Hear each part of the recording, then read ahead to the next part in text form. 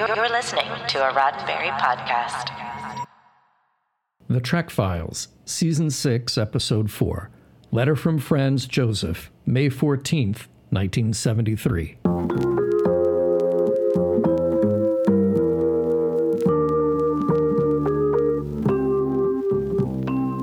Welcome to The Trek Files, a look into the archives of Roddenberry Entertainment from the personal files of Gene Roddenberry.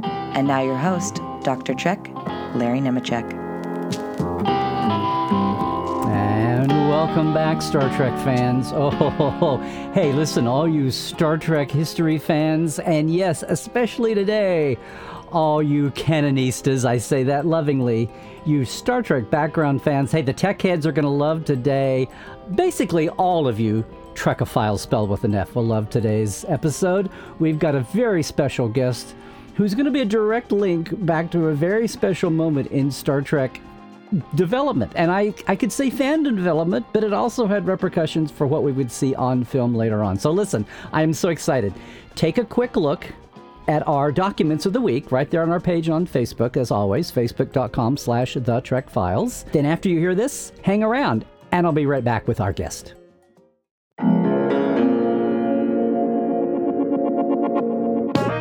I'm a retired professional industrial designer and supposedly an expert on reducing photographs back into their original architectural plans or equipment design drawings. I had considerable experience in this regard with enemy photos in World War II.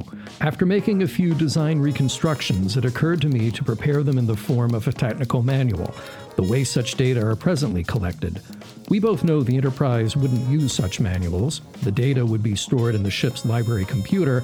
However, this isn't Star Trek Century, and we still use technical manuals.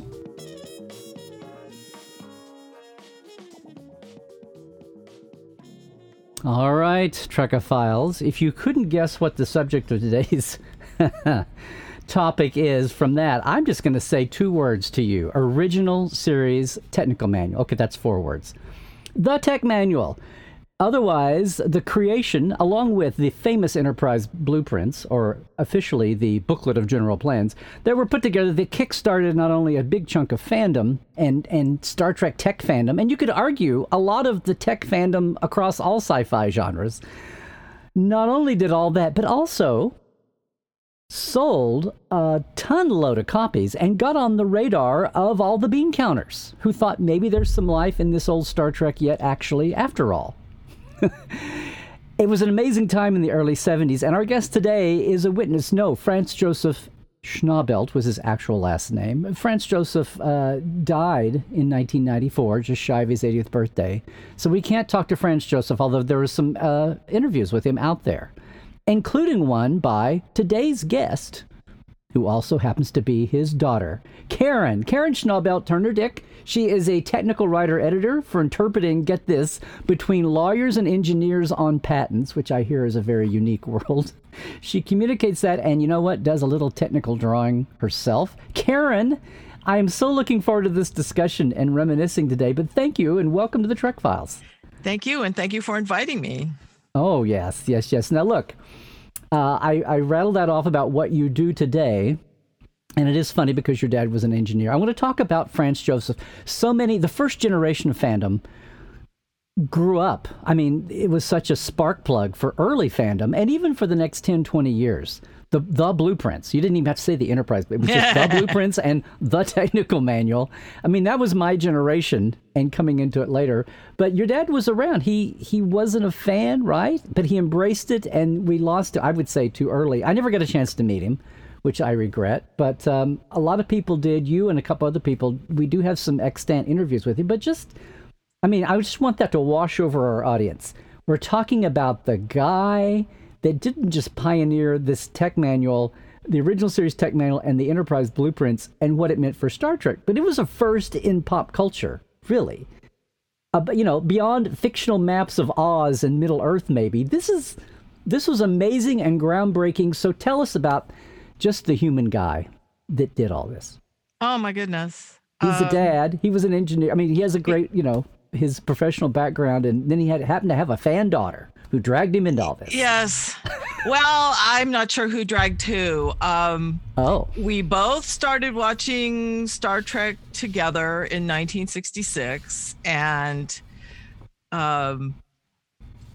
I wasn't all that impressed with it, and it and Bewitched were on the same time on the same night. So I watched a couple of episodes and went, meh, I'm going to watch Bewitched. And then he said, no, let's watch this. So he sort of dragged me into it. Oh, okay. And then I became a Rabid fan and met up with other Rabid fans who were making props and uniforms and all that. So I was really involved with it, and my friends were making Star Trek props, and there were no blueprints or anything to work from. So they were making them out of pencil boxes to do communicators and HO gauge track to get the two sections of the communicator to fit together. And they were all coming out different sizes. And he said, oh, well, you need blueprints, and I know how to draw that. Here, let me help you. So the first two things he drew was the hand phaser and the communicator to try to help my friends out. And of course, I brought these drawings in, and we had a lunch table on San Diego State University campus that would sort of ebbed and flowed all day with Star Trek fans, and everybody went nuts when I brought these drawings in. Now we're talking about the early 70s here now. By the time you're in college. April of 1973. Okay, I love how you can date it precisely still in your mind. So, but the show is, so Star Trek's been canceled. So you and your dad and everybody else was like, oh, I mean, I don't know if you got involved. Did you write letters or whatever? But the ending happened, and you, like so many other fans, obviously didn't let it die and didn't stop caring. Well, we clung to it. We wrote fan fiction. My best friend Jan Hedlund and I thought we were the last two Trek fans left. Mm-hmm. And then I was on San Diego State campus and going to my first classes in the fall of 1972. And my friend said, I had a Star Trek Lives bracelet that I wore all the time. And my friend in class sitting next to me said, oh, you're a Star Trek fan. Do you go to the meetings at Jeannie's house? And I'm like, who's Jeannie? What meetings? Tell me more.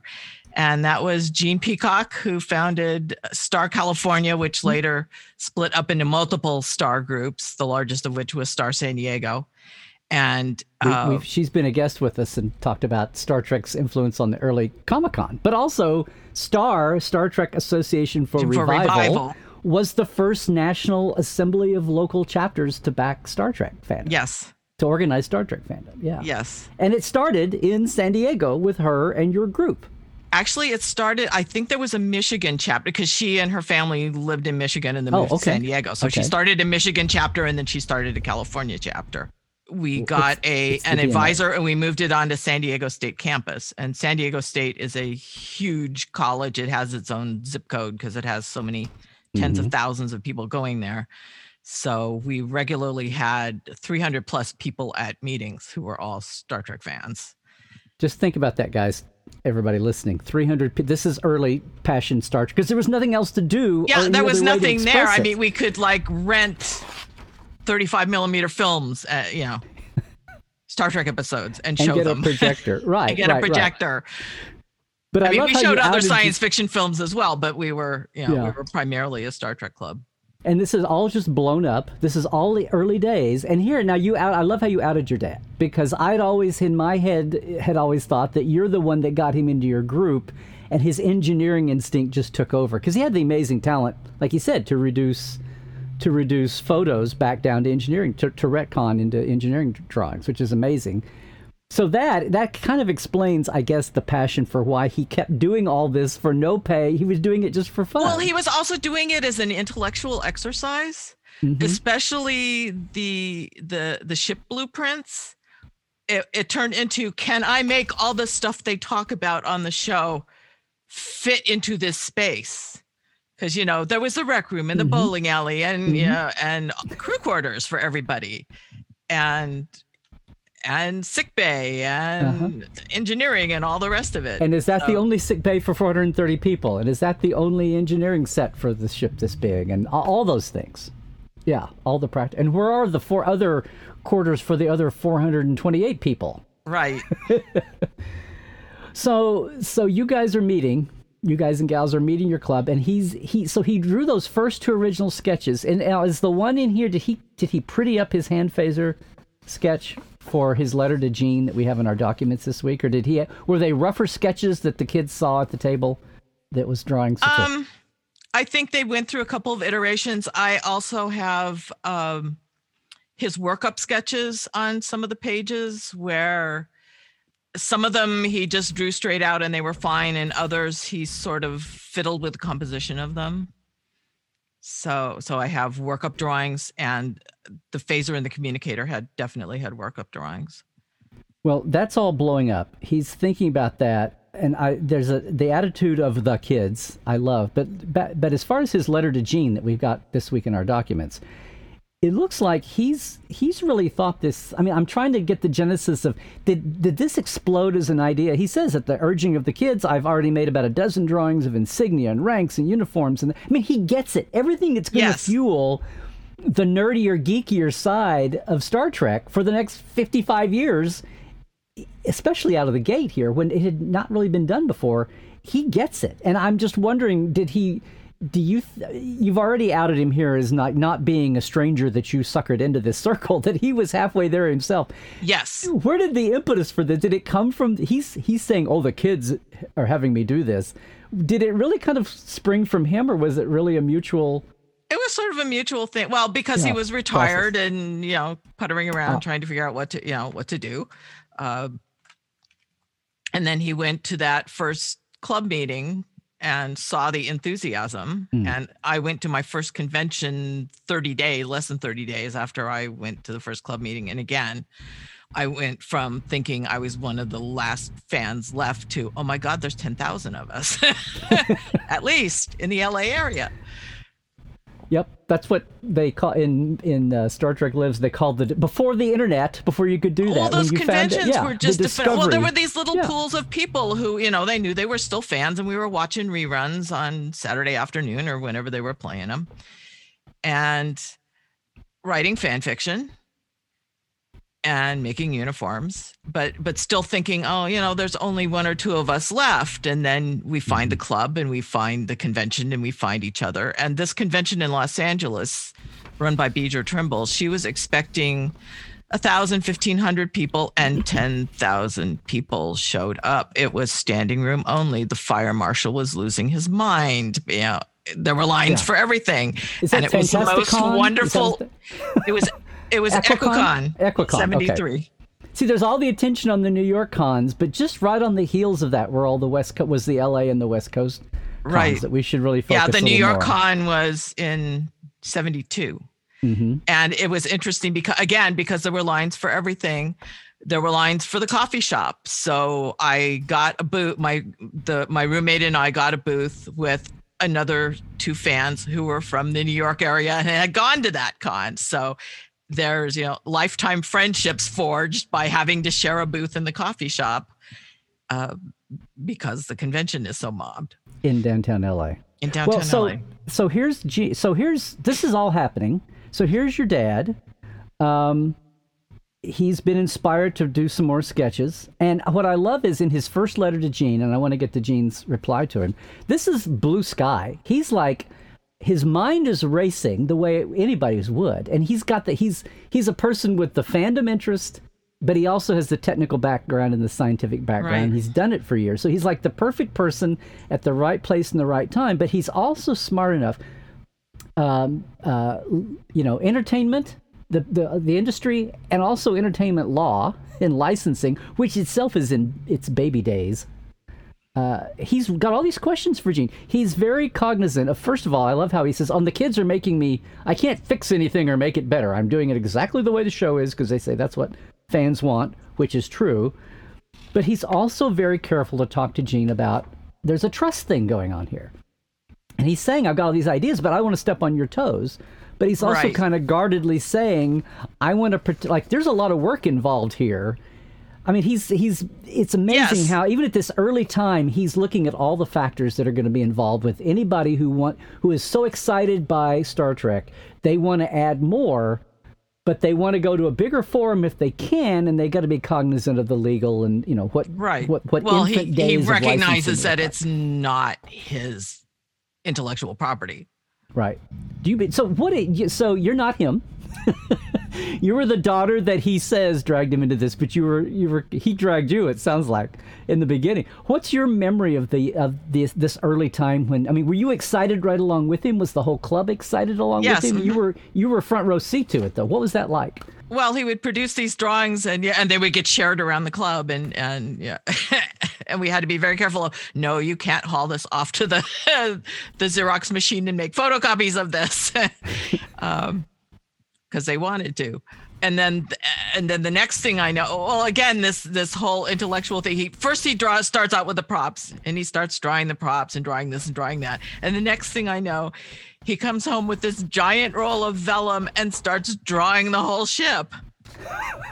There's notes in the green notebook of communication logs where he says, it's obvious to me that I have to draw the ship before I can draw the individual workstations and whatnot. So, so he went off the what was the tech manual project for a while and drew the whole ship.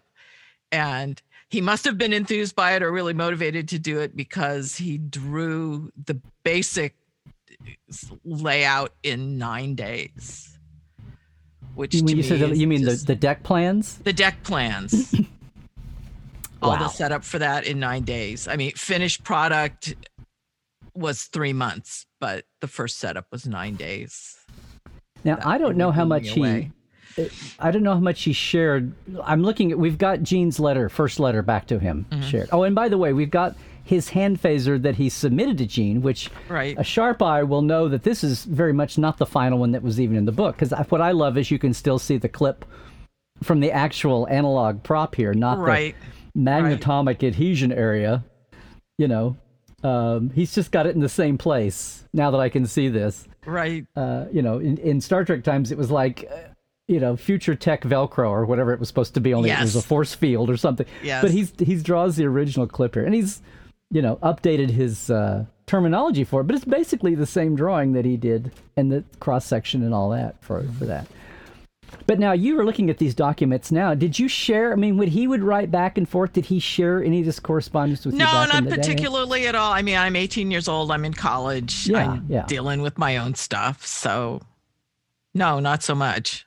I was So- completely oblivious to a lot of what went on and a lot of the weirdness in his how his relationship with Gene Roddenberry kind of cooled over time and all that. And then I'm reading his logs and the letters later. It's like, oh, Dad.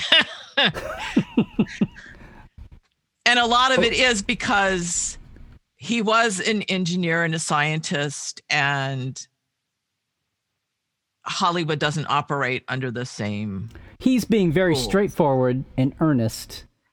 And, well, here's the facts. He's being very Spockish about it. And Scottish about Yes. it. Yes. Yeah. Yes. Well, listen, we've got Gene's reply letter here. Everybody's in blue sky mode here. And Yes. everybody's like, oh my God. And people are your dad, to his credit, for being an engineer, quote, air quotes here, he was cognizant, again, about some of these ownership and production questions that needed to be resolved. And to his credit, just to put a fine point on it, Gene writes him back. He's excited because at this stage, he doesn't know whether there'll be Star Trek. And any sign Right. of life out there, he's wanting to encourage, blow Right. on that kindling and get that fire going. But he's also kind of, he's pulling his punches a little bit here. But I love how he says, oh, well, we have this company called Lincoln Enterprises, or there is a company. He doesn't say that it's Majel and he running it, but I love the way Right. he diverts your dad to write to the manager of Yes. Lincoln. Of Lincoln, yeah. Well, also what would happen too is, I'm a fan. I'm ordering stuff from Lincoln Enterprises, my IDIC, my scripts, my film clips, because, this is the days before video. So we were all collecting our little film clips. And he's drawing his plans from those film clips. And it was very interesting because after he wrote them and after there was that conversation going on, all of a sudden the quality of the film clips that came to me improved.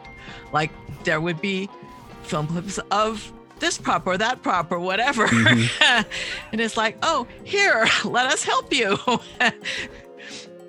There's a long history since of that kind of thing happened too. The official, unofficial helping of the creators out there.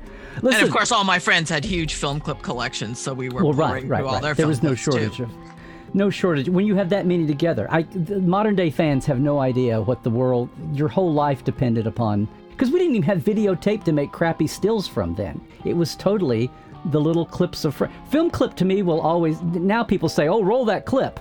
And to me, a film clip is a clipped frame of film. That's a film clip, the way we used to talk about it. Listen, Karen, here we go. We're going to cram in too much. We have to. Can you come back and let's expand our conversation? Because we hadn't even got to the end game for this whole chapter. But there's a lot of fun stuff to get through before that. So if you can do that, that would be awesome. Can you come back and join us again? I can. Great. We're just getting going. The Trek Files is produced by Roddenberry Entertainment. Executive producer, Rod Roddenberry. Now, all of our documents and your chance to comment are available at facebook.com/The Trek Files. For more great podcasts, check out podcast.roddenberry.com. And for more deep diving of Star Trek behind the scenes, visit Dr. Trek and Portal 47. That's me, at LarryNemecek.com. Trek well, everybody.